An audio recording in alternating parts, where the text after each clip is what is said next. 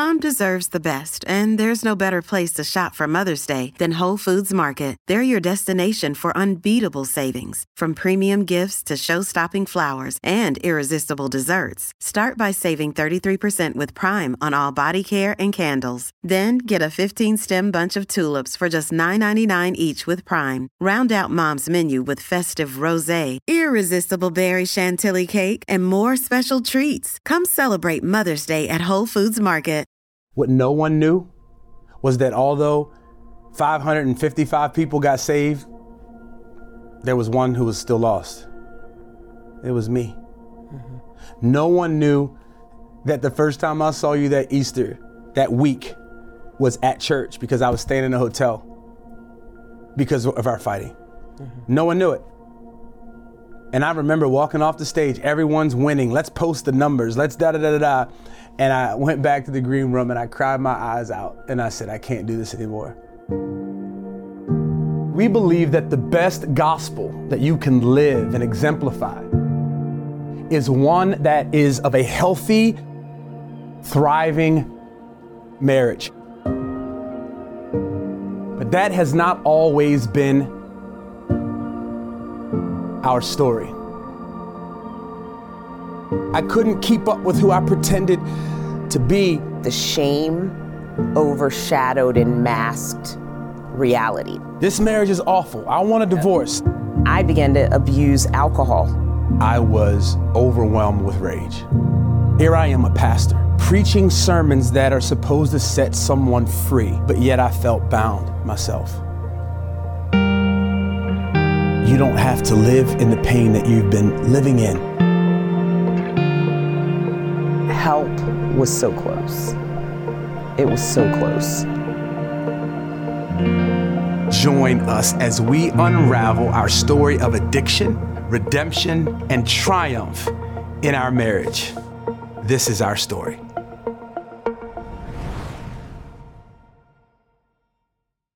I mean, it all started from a very young age. Mm-hmm. My dad was the prison warden at the Maryland State Penitentiary.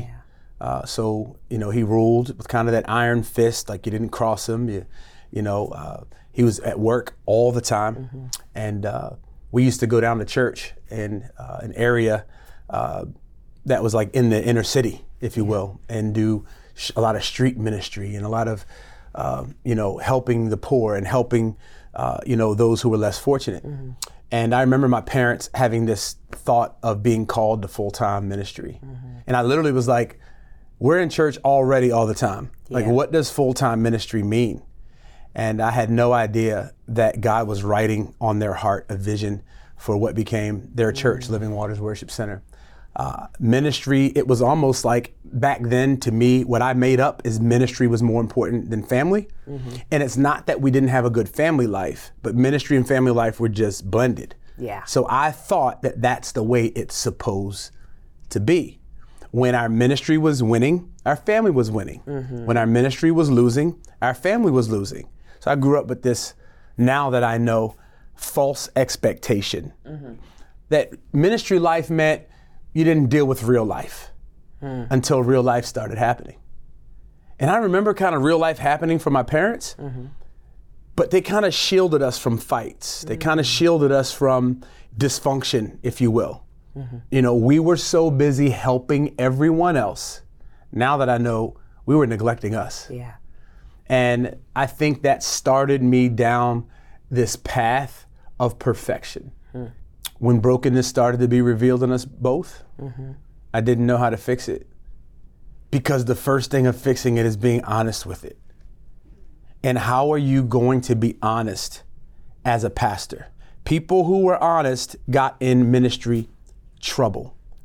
I remember asking you, you mean you would say this out loud, Jimmy? You're gonna get fired, aren't you? That was something that I just thought would happen if we got real. I was hurting. Yeah. I was broken.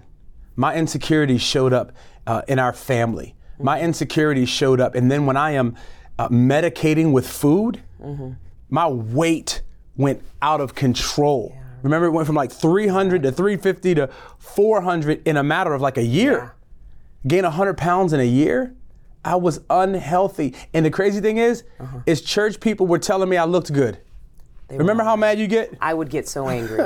I'm like, why are they lying to you? Like trying to pump your head up, trying to validate you when that wasn't even the truth. Like you weren't in a healthy place. And it broke my heart to see the impact that your relationship with your mom had on you. Like the manifestation was your anger, your moodiness, and your beginning to medicate with food. The more unhappy you got with your emotional connection with your mom, the more weight you gained. Yeah. And it went unaddressed for so long. And just watching you self-destruct, for lack of a better word, was really painful. And to be honest, I felt like me and the kids got the brunt of your anger about your inability to meet your mom's expectations. You guys and the staff. Yeah. Everyone who was close to me. And I just had this thought. We had no fun. Yeah. It's no fun being 420 pounds. Right. It's no fun, not being able to take off your shirt in public. Like I couldn't take off my shirt in public because I couldn't be real with myself in private. Yeah. I didn't like me. But I wanted everyone else to like me. I think a lot of guys were born with this thing to conquer, and we're born with this, it can be a quality in some areas, but to win. Because I felt like I wasn't winning, I started overcompensating. So I'd find the areas that I was good at, and I'm gonna crush it in those areas. So I don't have to acknowledge the areas that I suck at or the areas that I'm bad at. And so I overcompensated in church. I was winning there. I could preach to thousands but couldn't talk to the 4 who lived in my house. Because when I would come home, I would have to face the reality that I wasn't winning at the right thing. Who wants to face that? That was me. And my medicating became success. My medicating was food. And I want to pause right here because this food addiction thing is real. It is. And I remember you asking me on Fridays, where are we gonna eat? And what you didn't know is me growing up, we had nothing. And Fridays was my dad's payday. And Friday was Chinese food night. Yeah. And it was shrimp, egg foo young. And it was just like shrimp and this egg with this gravy. And I don't even like eggs. Right. What I had no idea is I would crave that same thing every Friday, especially when I was losing. Because Friday was like payday. And I remember after preaching, it's payday. Let's get shrimp, egg foo young. I remember after, even getting tax return, what are we gonna eat? Shrimp, egg foo young. I was trying to feed something from who I used to be. And the external weight was an indication of the internal weight.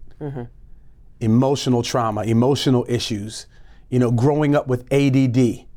Let me throw the H in there. How about like ADHD? I had to be doing something.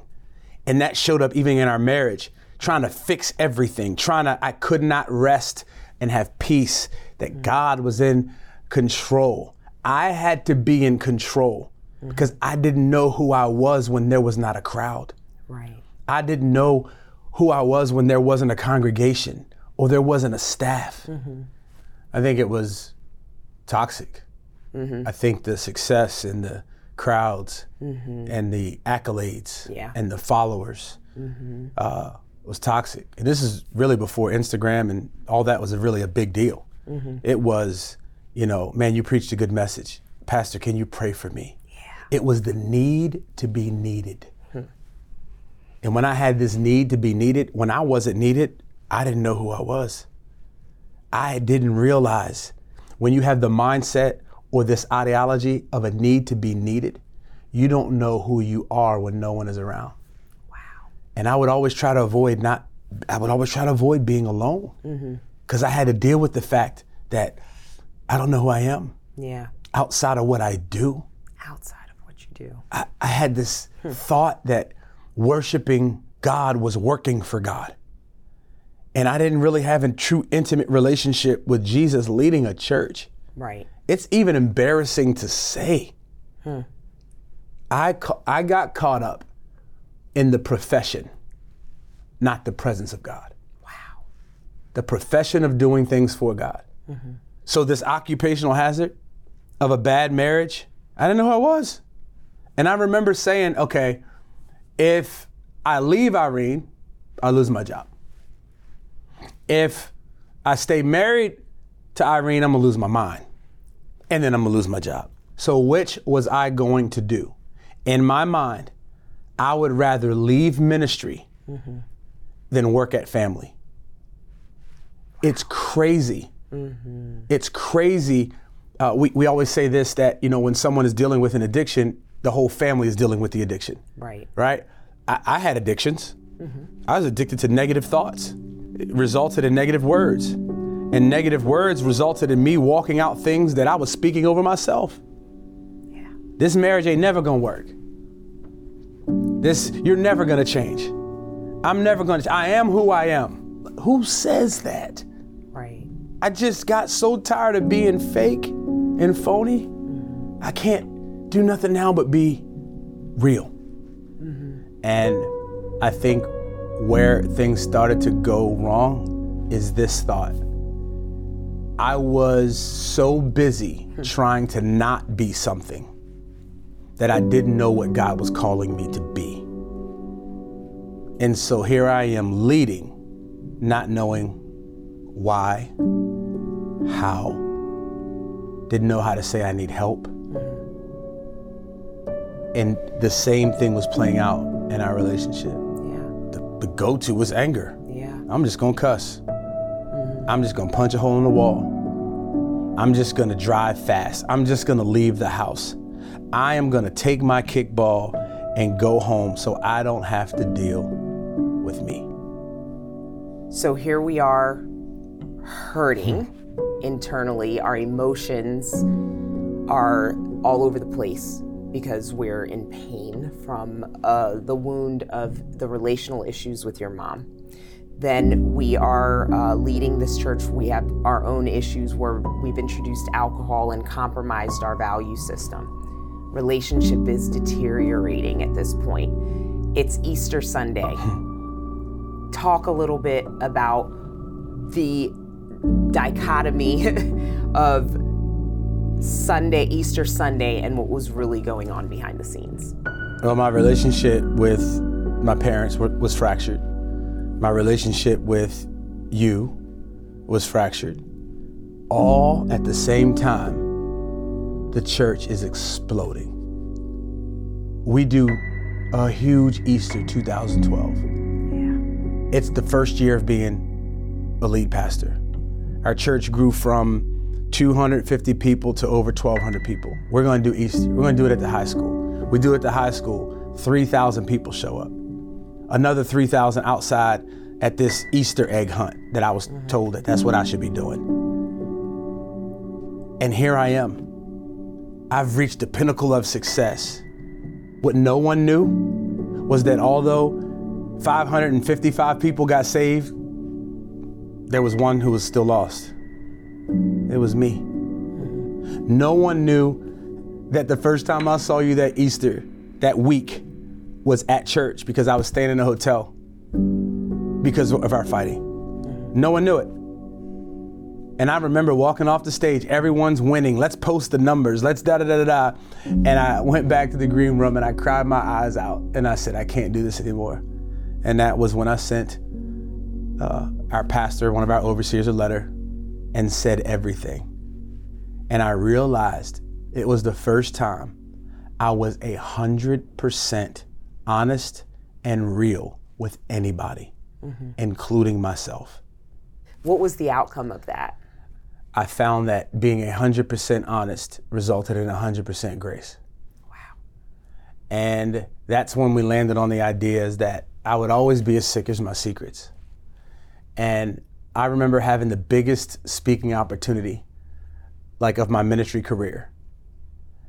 And I was so tired of pretending and being phony, I called and said, I can't come. Yeah. That was Pastor Rick's church. Yeah. And I remember calling him and saying, hey, things are bad. And he says, oh, I know. And he's like, Jimmy, you're always complaining. He was like, Jimmy, and I was like, whoa. And he said this. He said, I'm tired of hearing you complaining about things you have the ability to fix. And he said to me, you will never have the wife you want until you learn to love the wife you have. And I just paused. And I said, well, how do I do that? How do I love this person? And I started going down all the things that you were doing. Mm-hmm.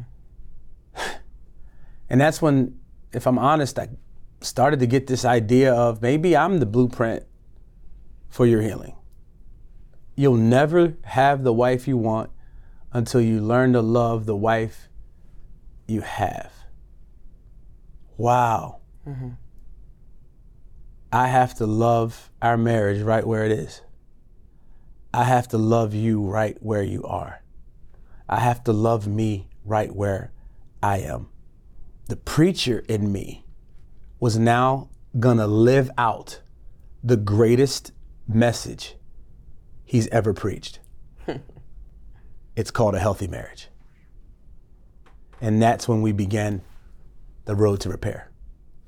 We were going to counseling, 3 times a week. Mm-hmm. We went to 2 weeks of an intensive that we had one of the biggest fights that we've ever had. A marriage intensive. A marriage intensive. That. Remember, it was so bad I went and got another hotel room. Yeah. And we had no money. Like, we had nothing.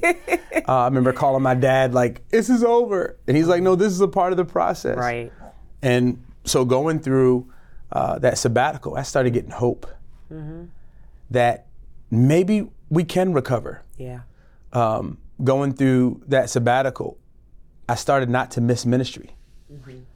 Going through that sabbatical, I think God began to change my appetite for what I lived for. Didn't live for the applause of people. I remember you saying at one of the counseling sessions, you says, no one is a man of God until their family can say it. I'm telling you, I remember that moment.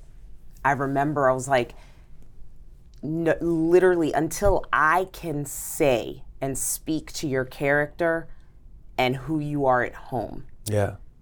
Like, don't believe any of the hype. Don't believe what you hear on stage or what anybody else tells you until you hear me say it. It's not real. Yeah. Because I'm the one that lives with you. Yeah. And so I remember going through all of those sessions and dealing with my stuff and, just really trying not to medicate, going on a fast, looking at anything on my phone or fast my phone, period, and not having meetings. And it felt like freedom.